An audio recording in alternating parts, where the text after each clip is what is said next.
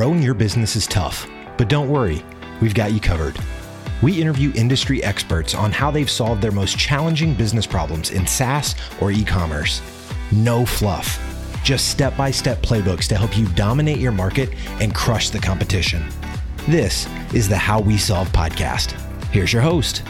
Welcome to another episode of the How We Solve show, where we talk to smart individuals who have solved hard business problems so you don't have to fall into pitfalls while you're growing your business. Hey, Julian, excited to have you on the show today. You're an executive leadership coach and you work with C-level and senior leaders and high potential emerging leaders in organizations to unlock their full potential so they can enhance their leadership. You also are the host of the Helping Organizations Thrive podcast, a show dedicated to providing leaders with insights, discussions, and robust strategies to help their companies thrive, which is awesome. I was just a guest on your show and I really had a blast. And we're very aligned in terms of our personal mission to help organizations and individuals grow. Super excited to have you on the show. Yeah, no, I'm glad to be here. I'm glad we can sort of come back on and have a conversation with you again. Yes, brilliant. Maybe you want to fill in the blanks in terms of what you do, who you work with. My passion, my purpose is helping organizations thrive. And I do that through unlocking leadership potential. And I guess I have those moments in life when you have those times to think. About 4 or 5 years ago, when I was thinking about my career, and I was in the corporate world, spent 20 years working in organizations like Heinz, Yoplait, sort of global corporate organizations on the sales and marketing. And I was successful, enjoyed it. But I noticed over that time what I really enjoyed and what really got me going, and I didn't know this until the latter part of that career, is when I saw one of my team or direct reports actually do something in terms of unlocking their potential and seeing them fly. And that's what got me buzzing. And I started to realize that's what I'm about. That's what my purpose was. And so then I sort of jumped ship, so to speak, from the corporate world, set up my own business, trained as a coach. And now I deal with organizations, usually the SME sort of, anywhere from 10, 15 people up to a few hundred people. And I work with either individuals, sort of C-suites or emerging leaders, along with doing team coaching. I also do leadership sort of workshops.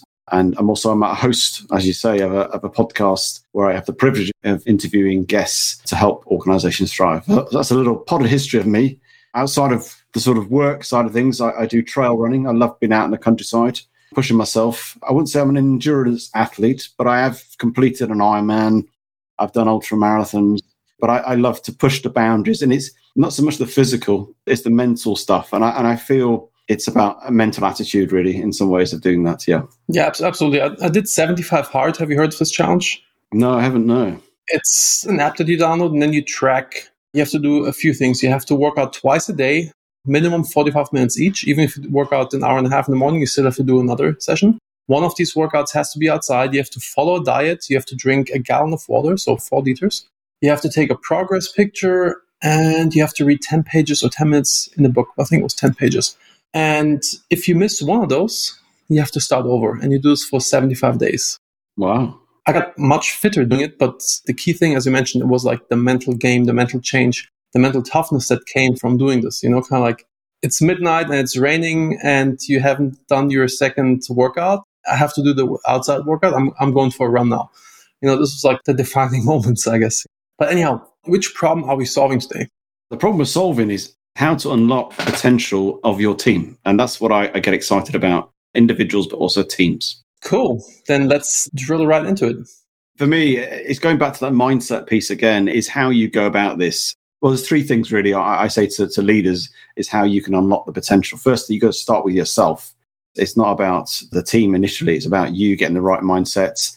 Then it's establishing the right environment for your team, and then bringing into that employing key skills to accomplish that. So if we just to start with the whole sort of mindset piece and sort of working on the individual piece, there's some key things I always talk about with leaders really is to create a sense of openness and transparency in how you go about it. People want to see a bit more into your life. They want to see that you're authentic. They want to see that you're walking the talk, so to speak, because there's a whole aspect of role modeling comes into it when you're sort of trying to gather and galvanize a team.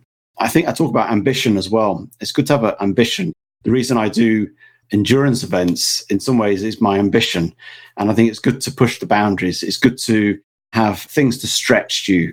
It puts you in an uncomfortable position. I strongly believe when you become uncomfortable, and we don't like being uncomfortable too long, you become more resourceful, you become more cognitive of not just your strengths, but also your weaknesses, and opportunities can come out of that. And also, I think you become a little bit more aware of what the possibilities might be, because you're in a situation where you need to think about a way out. And there's almost a psychology about this. Your mind becomes a bit more survival. So it's looking for ways to achieve. And so I feel when you get into an uncomfortable position, you start to explore things that you would never have gone through before.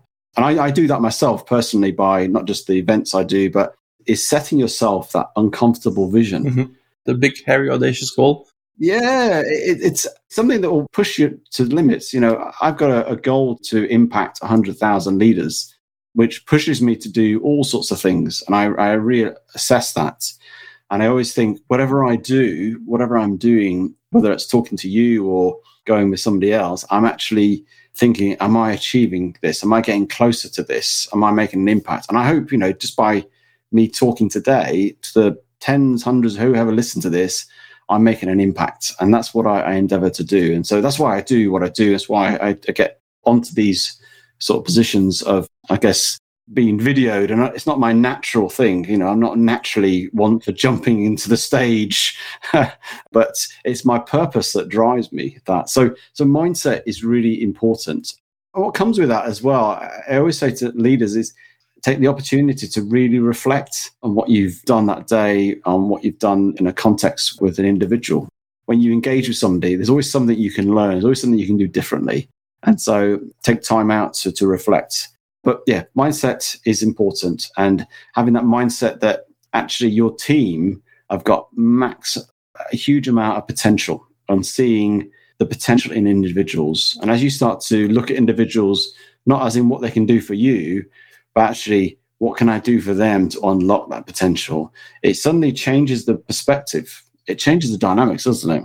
Absolutely. I mean, I think as leader, you're like the janitor who's there to remove stuff in front of their way so they can grow. And this is also, I think, the healthiest environment, because then you can just make them shine. Also, when you have a growing organization, it can't be all about you. If you have a small team or a small business, then yes. But once the business grows, you're just there to empower people and to help people grow.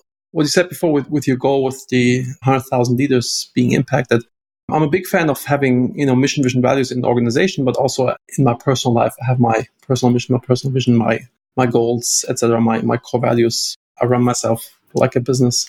So yeah, I think it's really important to have this and to also reflect on this. Like, am I really living up to this? Or at the end of the day, kind of going over, what went great this day, to just kind of reflect, am I really on course and on track? I want to back up a little bit. When is the point when somebody comes to you, like, what happens? Changing the mindset in the team is, of course, always a good thing, but what's usually the tipping point when people reach out to you? In the context of leading a team, or in terms of? In context of like, hey, I need a coach now. Yeah, I guess where people feel they've got a problem, I guess, and a challenge. I work with a lot of people where they just want clarity. A lot of people feel confused, very foggy.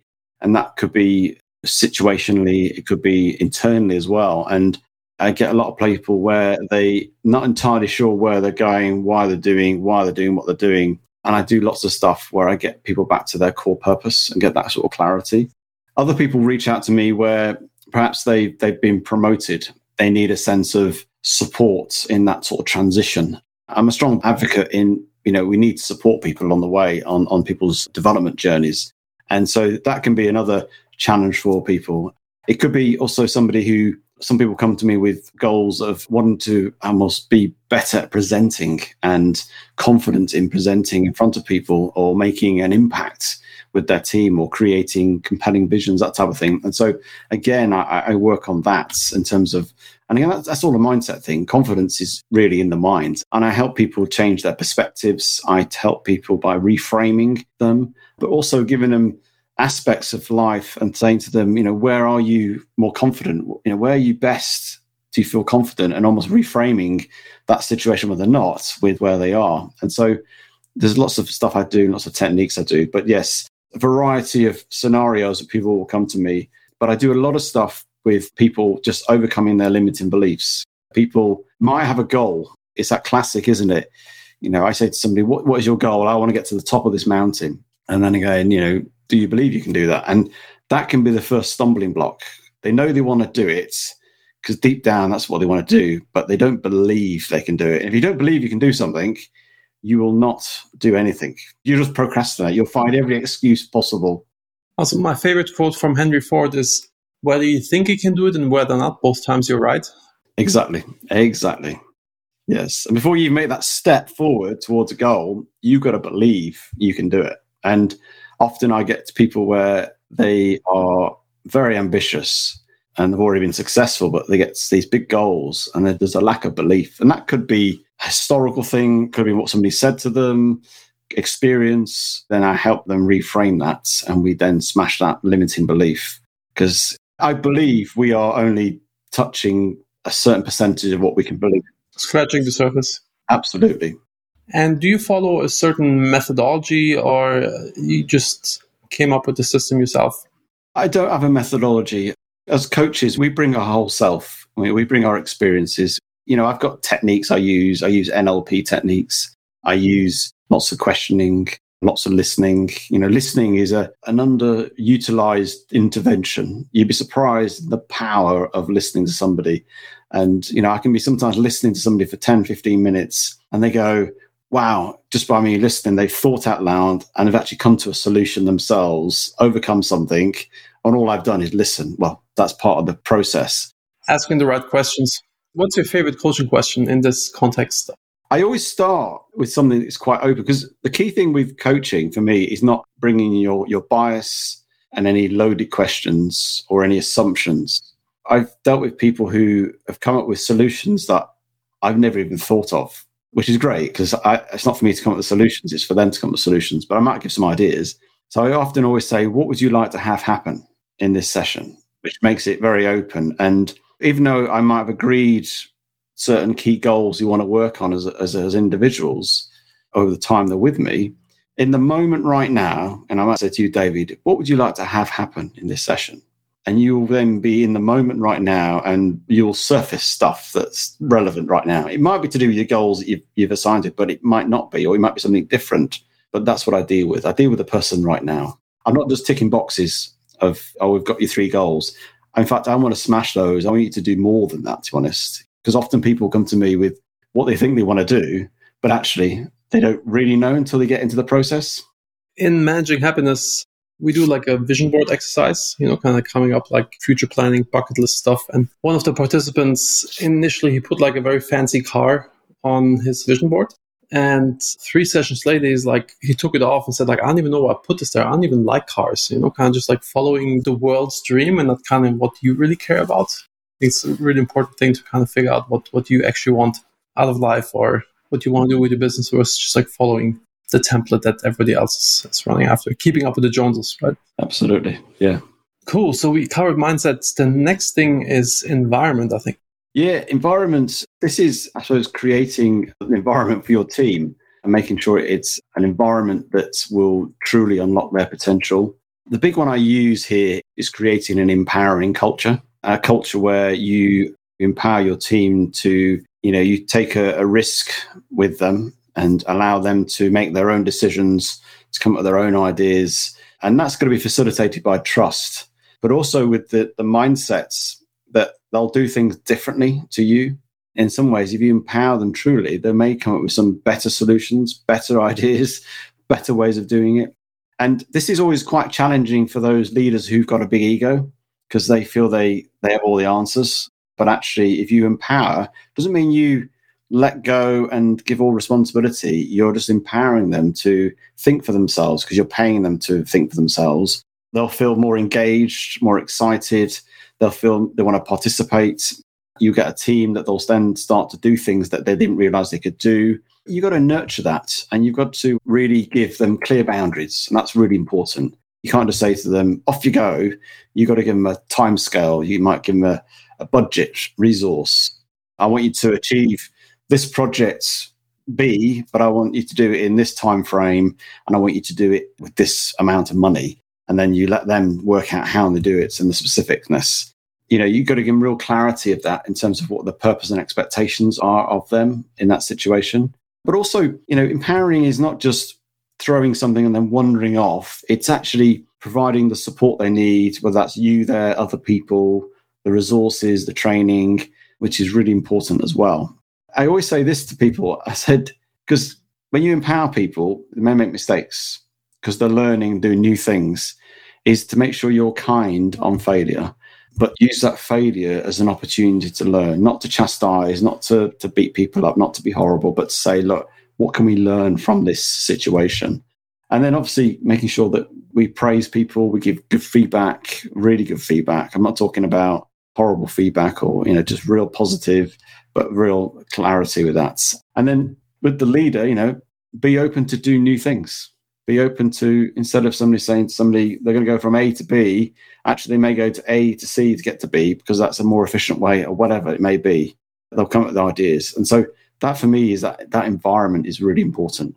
Two thoughts on this. One, with the errors in my businesses, we have an error log. Like each business has its own error log, and we put in every fuck up that we have committed, like customer complaint, basically anything that ever goes wrong. And then we review it with the leadership team, and then we talk about, which SOP or what do we change to make sure this will not happen again. And so we're kind of like a self-healing machine. And, it's part of a process. It's not a big deal when you call out when you make a mistake. When if you do the same mistake over and over and over again, then we have to have a talk. But other than that, it's very, very open. You will not get into trouble. The only time you get into trouble if you don't add the fuck up in the error log. So we have like this culture where it's like absolutely okay because we're happy, we welcome the error so we can make sure it will never happen again. And then the second thing you said in terms of being the leader or setting expectations, my management mentor many years ago, he told me, I was really struggling back then to manage people properly. He said you have to wear 4 different hats when you manage somebody. First, you have to be the leader. You have to set expectations. As he said, you can't be clear, like, what should you produce and how kind of should this look. Second one is you inspect what you expect because people only respect what you inspect. So you basically kind of like check in on them. And you have to, because it's always my mistake. I want this and I didn't look at it for too long. And then I came back and was like, okay, what are you doing here? This doesn't make any sense. Kind of like after 10% of the work is done, they should submit it to you so you can review it. Or ideally, you have like ways of checking in without even bothering them. The third hat you have to wear is so first was leader, second was inspector. The third one is the coach, as you said, kind of giving them feedback in a positive manner and like how can they improve the learnings that you got from inspecting it. And you kind of run through these 3 over and over. And then from time to time, you bring in the fourth, which is the judge, rewards and consequences. Either, hey, you get a bonus or, hey, you get demoted or we get rid of you. So this helped me really tremendously with managing people. But I think it's good as leaders to know those hats and to know those aspects with teams because you have to, in some ways, multitask in terms of your role and how you approach things. And I think it's being mindful of that. Another thing for environment really is, and it's one that which a lot of organizations can struggle with, is having consistency in your message and in your behavior. Nobody wants to work for somebody where they turn up at the office and say, are they in a good mood today? Or what's happened? Or something goes wrong and they're going to kick off, because it creates that uneasiness, that almost that psychological toxicity that people just don't thrive in at all. And so I'm not saying you don't get emotional, I'm not saying, things happen. I'm German, I have no emotions. Yeah. But it's that consistency, and it sounds really boring, but actually people like consistency because they trust you, you're reliable. It's really good to have that in a sense of in a business. And I think as leaders, we need to make sure whatever message, I've been in organizations where, one day we're heading towards the north, next minute we're going east, and you're thinking we're chopping and changing, and then everybody goes, I have no idea what we're doing. And you lose faith and confidence and trust. And so you've got to be clear with where you want to go and what you're doing, be consistent with that. And then also the behaviors have got to match what you're saying as well. And so I think that's really important because as a leader, we set the expectation, we set the tempo and the pace. And I think we need to be more mindful of our impacts of how we do that as well.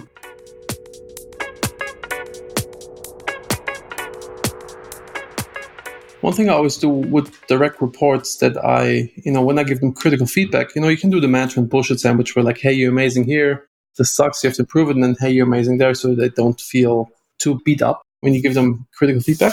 I always, when I critique them and they become defensive, I always tell them like, hey, I'm actually doing this because I want you to be a rock star. I want you to crush it. I'm here to support you. It's not that I'm having a bad day that I'm giving you this negative feedback. And usually it takes like 2 or 3 times, but then it clicks. And you also have to do like other actions that they really understand that you have their best interest at heart. And once you do this, then you can create this culture and trust that just creates an amazing environment, with no hidden agendas or whatever. Yeah. Often people know where they're failing generally. And that's where if you ask more questions of people, and not in an interrogation way, actually by asking questions, they'll come to a place where actually they realize they've messed up, and the learning will come out of that more so than just, obviously you might have to point out things to them or you add to what they've said, but actually, when somebody does mess up, you ask questions rather than saying, oh, that was bad. Actually, well, what do you think about that? What do you think went wrong?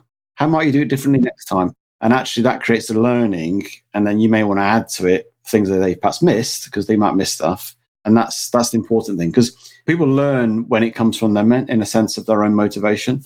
If somebody gets told something, it feels very much like, yeah, don't tell me what to do. Talking about environment, also like, for example, our error log, it's a topic that comes up in every meeting that we have with the management team. So it's like this cadence, this rhythm, this environment. In all my one-on-ones that I have, I also ask 3 check-in questions. I ask them like, what's going really well right now? What is draining you? And how do you rate yourself from 0 to 10?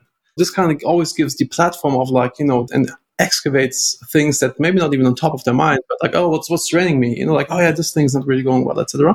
And then you have like the basis of giving them critical feedback, because like this is like, I think performance reviews once a year are absolute bullshit. Totally agree. Who can remember this stuff? We have 8 dogs, so I love dogs. When you train dogs, you have to get them in the moment to give them feedback. If they do something and like 3 hours later you talk to them, they're like, wait, what? So it has to be like instant feedback. And it's the same thing when you're being coached. Yeah, it has to be in the moment. Kind of doing this on a weekly basis or however often your one-on-ones are, has been working phenomenally well for me. I agree. I'm not averse to yearly reviews where you solidify things and put some plans in place for development and everything else. But feedback is an ongoing process, and it should be done in a one-to-one every weekly, 2 or however often you do it. But asking questions, as you said, those questions are powerful questions that you would ask. You get far more out of that than anything else. And just by sitting back and listening, you'll know exactly where your employee is at and what help they might need. And you can ask them more questions. I think that's really powerful, actually. I also ask myself questions every Sunday when I plan the next week. I always ask myself questions. For example, if I would only have 4 hours to work next week, the entire week, only 4 hours, what would be the things that I'd be focusing on? This kind of gives me a lot of clarity, like what is the stuff that actually really matters right now, so I can kind of drive this forward and not just like get lost in like the 1 million things that we could do. I'm a huge fan of coaching questions to ask to my team, but also myself to reflect and be clear. The third point that you have in terms of how to solve to unlocking the potential of your team is employing key skills to accomplish that. What do you mean by that? We've just talked about it, really. It's this questioning, and it's asking those questions. And I think it's a forgotten art in some ways, asking powerful questions, open questions that will elicit far more information done in the right context. And I'm not talking pretend listening or fake listening, or I'm nodding my head because that's what people do. I'm talking seriously in listening on every level, looking at their body language. You're not thinking about anything else. You're not thinking about the next question or the next answer. All you're thinking about is what they're saying and how they're saying it and the tone and the emotion behind it. And I think those are really powerful. And I use it in the context of my coaching, but I talk to a lot of leaders, and to help them sort of get the best out of the team is using what you call the GROW model of coaching. It's a very established model of approach. And it's a way of, I guess, eliciting some sort of goals, but then building it through to a point of execution as well. Because obviously you want people to execute on those goals. And so GROW stands for goals, reality, opportunities or options, and will, as in execute. And so it's sitting down with those individuals and saying, what are your goals? What do you intend to do in this business? Whether it's personal goals, business goals, again, asking questions and then asking them, where are they now, right now? What is the sort of reality, questions of what is happening now? What steps have you taken now? What degree of control do you have on this outcome? It's that sort of questions, powerful questions. And then starting to look at options. What could you do to achieve that? What are the barriers? What help do you need from me? And imagine you knew the answer to this issue. What would it be? And then again, that elicits just different, broader thinking rather than assuming the way we've always done it or just translating your own experience of achieving that goal onto them, actually they're different. They'll approach it differently. And then the final thing is almost like, what needs to happen then for this? This is the will. This is how can it happen? What needs to happen? And will you address this goal? And that causes the actionable bits. They go away with a specific time. I'm going to address this. I'm going to speak to this person tomorrow. And it's that aspect of driving delivery. Because the important thing is asking questions and listening, but you want to get them to a point where they go away motivated, engaged, and create some action. Makes sense. Actually, haven't heard about the GROW model, but it makes a lot of sense. It's just the simplest. I mean, there's other models out there, but it just helps you frame a process. When you're talking with somebody, you don't think too hard about it. You just go through it in a very relaxed way. I'm a very lazy person, so I like to have SOPs for everything where I can just like mindlessly follow the stuff that makes sense, and then kind of tweak it later. But I love having these type of things. And also, just one last thing on that is using silence, which is not just listening, but allowing people to think, because some people think quicker and slower than others, and allowing silence to facilitate that and being comfortable with that as well.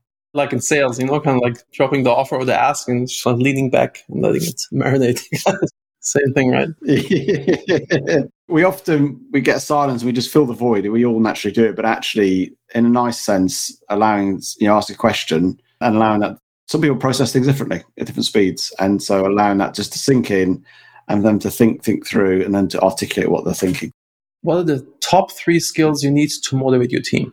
If you'd really boil it down and leader comes to you and says like, hey, how can I be a better leader? What are the top 3 things that I need to be a motivating leader? Yeah, I think for me on this, it does boil down to 3 things. I'll say what they are and then I'll go into a bit more detail of each of those. The first one is for leaders to create a compelling vision. The second one is to lead by example. And then the final one is, and we've touched on it already, is empowering your team. So starting with the compelling vision, we know vision is important, but I think sometimes vision statements are sometimes just painted on the walls of organizations or on the websites. So it's got to be compelling, it's exciting, it's something of the future. And the reason why it's important, it makes people lift their gaze from their day-to-day. Their day-to-day, they're a data analyst and they just put data in.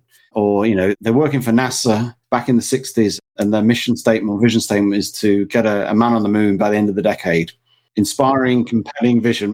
But you may just be the data analyst, but actually when you go into a meeting and they get reminded again, our vision is to get a man on the moon, you go, yes, that's why I do the data analyst. That's why I do that job that will get that man on the moon. That's why I'm the man who drops off the spacesuits or the supplier that brings in the fuel for the rockets. It's something like that starts to make everybody's part to play part of that vision. What's also really important is, surprisingly, we will get bumps in the road. We will get things that will knock us off. And you need to get people back to what the vision is, because that is your guiding light. That is a way of creating solutions of a problem. If you know where you're going on a journey, and you may have problems on the way, at least you know where you're going. You might have to navigate slightly differently. You might take a little bit longer than normal. But to have a vision that everybody knows is vital. So to me, that's important. And it's also important to consistently cast that vision, talk about it, explain what it means to you, what it means in the context of their job, and really interact with people, but also get people to question it, to be inquisitive of it as well. I think actually it's one of the best management tools to have mission, vision, values, and use them. For example, I bring this example up all the time. A friend of mine started Ring.com, and they have these doorbells, where you can see on your phone who's there, you can talk to them. They also have these floodlights that go on the side of the house, where you have like these 2 big lights and then the camera and the microphone, etc. So when somebody comes onto your property, you can say like, hey, what are you doing here? Get lost, or call the police.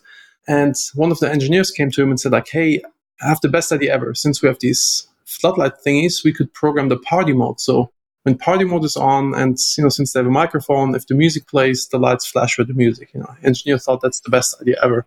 And he would have told him that's a stupid idea, go back to your desk, and then he would have crushed him, and he would probably never bring up other ideas. So he just said like, okay, that's cool, but what does this have to do with our mission or our vision, which is to make neighborhoods safer? And then like people can kind of make decisions based on vision, mission, values. And if they really hammer this into people's heads and you kind of use it as a management tool all the time, and everybody will know this, and then everybody will not even come up to ask questions because they'll know, what are we here to do? Does this really fit or does this not fit? Exactly. And it creates that alignment, isn't it? It's that what I'm doing, will it get me closer to our vision as a business? Yeah or no? And it's a conversation then. But yeah, it's so important. But it's also quite motivating because it's a view of the future, isn't it? It's a view of something quite big. You know, if you were part of NASA in the 60s, I'm sure that's quite exciting to be something as big as that. But we can do that in all our organizations. The other one, which is really important in sort of motivating your team, is leading by example. And again, sounds really dull, sounds really not very impressive as management speak. But role modeling is, again, something that is really powerful. Our imagination and imitation are powerful forms of learning and really shape human behavior. It really does. And we all, throughout our lives, from the day we're born, you know, we're imitating patterns of other people around us, whether that's our mum and dad, our brothers, sisters, our friends, families, everything else. We're imitating because we're just taking it all in. A lot of it is subconscious. And so it's important to be aware of this. My daughter doesn't do what I tell her to do. My daughter does what I do. Same thing in the business. I'll say that the fish starts thinking at the head. It's a German saying. I don't know if this translates well in English, but the idea is, you know, if the leadership team doesn't walk the walk, everybody thinks like, why the heck would I do this? Yeah, and I talk with a lot of leaders and I say to them, just be mindful that the moment whether you're on a Zoom call, whether you're walking into the office, whether you're sending an email, people are observing you in some capacity. And some of it may be conscious, some may be subconscious. Just make sure you're cognitive of that.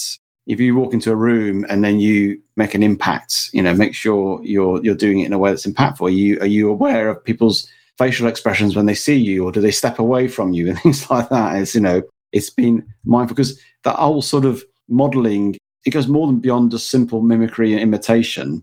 It goes deep beyond into our thoughts, our values, our behaviors, and almost our emotional reactions that people start to model and start to feel as well. And so there's a lot of psychology behind all this in terms of modeling and sort of people seeing and observing other people's behavior and reflecting that as well. So I always say to leaders, you know, if you want to model something, what you want to see in that organization, then you've got to start doing it, and then it'll start to happen.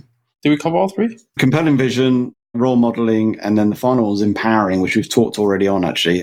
Again, it's fulfilling and increasing your capacity. I say to a leader, if you've got a team around you, if you empower them, you are multiplying your capacity, your impacts, and your innovation and your productivity. So go and do it and take the risk of some failures and mess ups. It's far more risky to empower than not to empower.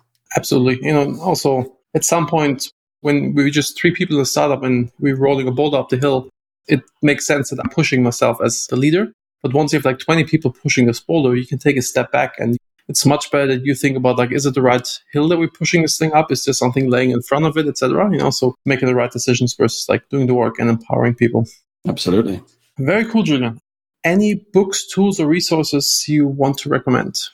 I mean, I have a number of resources on my website. There's a whole course book I've got on there, or workbook on how to unlock your team's potential, which goes into a lot more detail on what I explained today. So that's quite a nice 15-page document. So you just go to my website and you can download that for free.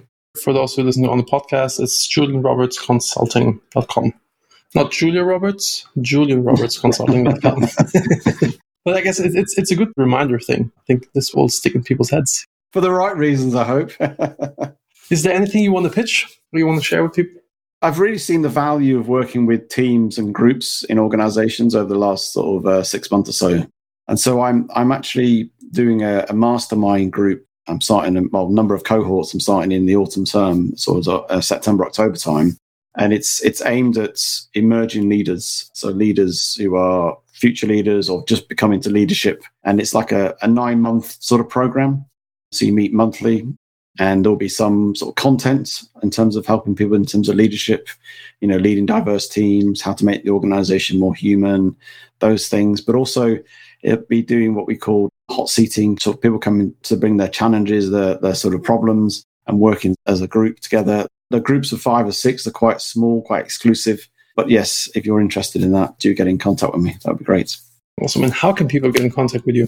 I sort of live on LinkedIn. You can find me on LinkedIn under Julian Roberts, and you can get through to my websites, which you've just said, julianrobertsconsulting.com as well. Awesome. Julian, thank you very much for coming on. Really appreciate it. Brilliant. I've loved it, David. It's been good to see you and speak to you again. Likewise. Rock and roll. Is your sales team spending too much time researching leads and accounts? We take over all the labor-intensive sales development tasks so your team can focus on building relationships and closing more deals. We don't just build lists. We take a strategic, research-based approach to find your team qualified leads every day. Ready to start? Schedule your free consultation at taskdrive.com. That's TASKDRIVE.com. Thanks for listening to the How We Solve podcast. Dominate your market and crush the competition with our step-by-step playbooks. Subscribe right now in your favorite podcast player or visit howwesolve.com.